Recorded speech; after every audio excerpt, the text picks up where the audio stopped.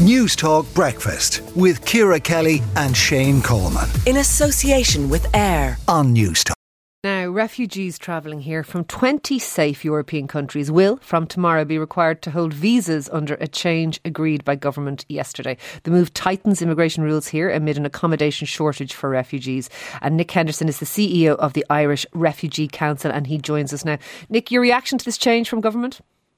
Yeah, we believe this is a regrettable decision and regressive and disproportionate. The European Agreement on the Abolition of Visas for Refugees is a Council of Europe instrument, and it was created in 1959, and it allows refugees in other European countries to travel for a short period, 90 days, to another European country for the purpose of a visit and then return back. So it's a useful and important instrument for refugees who may be scattered, families who may be scattered across Europe, to travel to see family members. And this is in contrast to, I suppose, the principle of European free movement, where it's difficult, where it's easy for citizens to travel. For refugees, it's obvious reasons it's very difficult. So this is an important instrument, and we believe it's regressive and disproportionate to suspend it, even if only for 1 year. Minister for Justice Helen McEntee has said that the reason that this is happening is because the agreement, and I'm quoting her, is being exploited, including by some who enter the state and subsequently claim international protection, despite having already been granted such protection by another European state. What they're basically saying is people are travelling here who already have refugee status in one of those other 20 safe countries and then try and change to become a refugee in this country. Is that a fair assessment? Do you dispute the fact that some people are claiming refugee status in more than one country? No, we don't at all, and we see this in our work, and I think this goes to the unfortunate reality that some European Union countries, when they give refugee status, they do not follow up with associated rights and entitlements that would allow somebody to live a meaningful life on into the future, and therefore there would be secondary movement to another European Union country. Just as an example, I was just looking, there's been huge numbers of people, Syrian refugees, who moved from Greece to Germany, almost 50,000 people who have moved.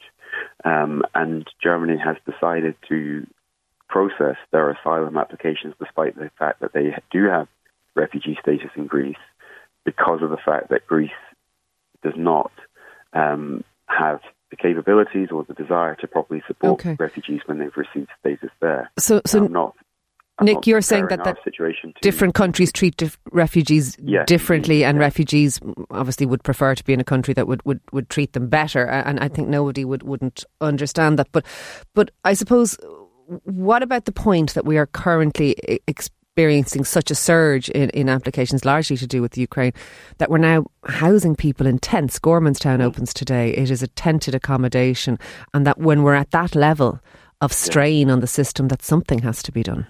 Yeah, no, we recognise that the state is in a very difficult position. It's very challenging and it's exceptional, and we're trying to support the state in what they're doing in accommodating people.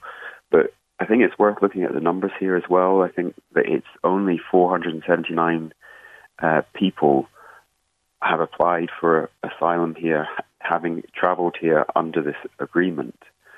And then we're also talking simultaneously about, I think it's now 42,000 people from refugees from Ukraine who we've welcomed. So without being trite, I think it's important for the state to focus on meaningful and substantive long-term and medium-term policy solutions to support refugees from any location. Okay. And this decision, we believe, is disproportionate given that the relatively small numbers of people involved. Yeah, and the numbers are comparatively small, as you say, 479 and approximately 40,000 Ukrainian refugees. But the argument that is being put is that we are seeing such an influx. The system is under strain. These people are already, they're not in Syria anymore. They're not in a war-torn country anymore. They're in another EU safe country. And out of all the refugees that come here, on that basis they're probably the least vulnerable, and also they can get a visa to come for a visit if that's the real reason behind them arriving here. Sure. Is there an argument that that's fair enough? Yeah, I suppose on the visa point, we saw that in the statement. In our experience, it'd be quite difficult to get a visa for these circumstances, and even if you did try, it may take some time, considerable amount of time, for that visa to be processed. In terms of the first point, the state already have a power in the International Protection Act which allows them to find an application from somebody in these circumstances inadmissible. So they can simply state, almost at the very beginning of the process, that you have status from another country, your application is inadmissible and we won't process it. So they do have that power already, and they also have the power at the border when the person enters for the immigration officer to go through the person's desire to come here.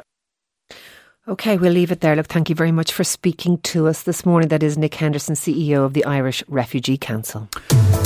News Talk Breakfast with Ciara Kelly and Shane Coleman. In association with AIR. Weekday mornings at 7 on News Talk.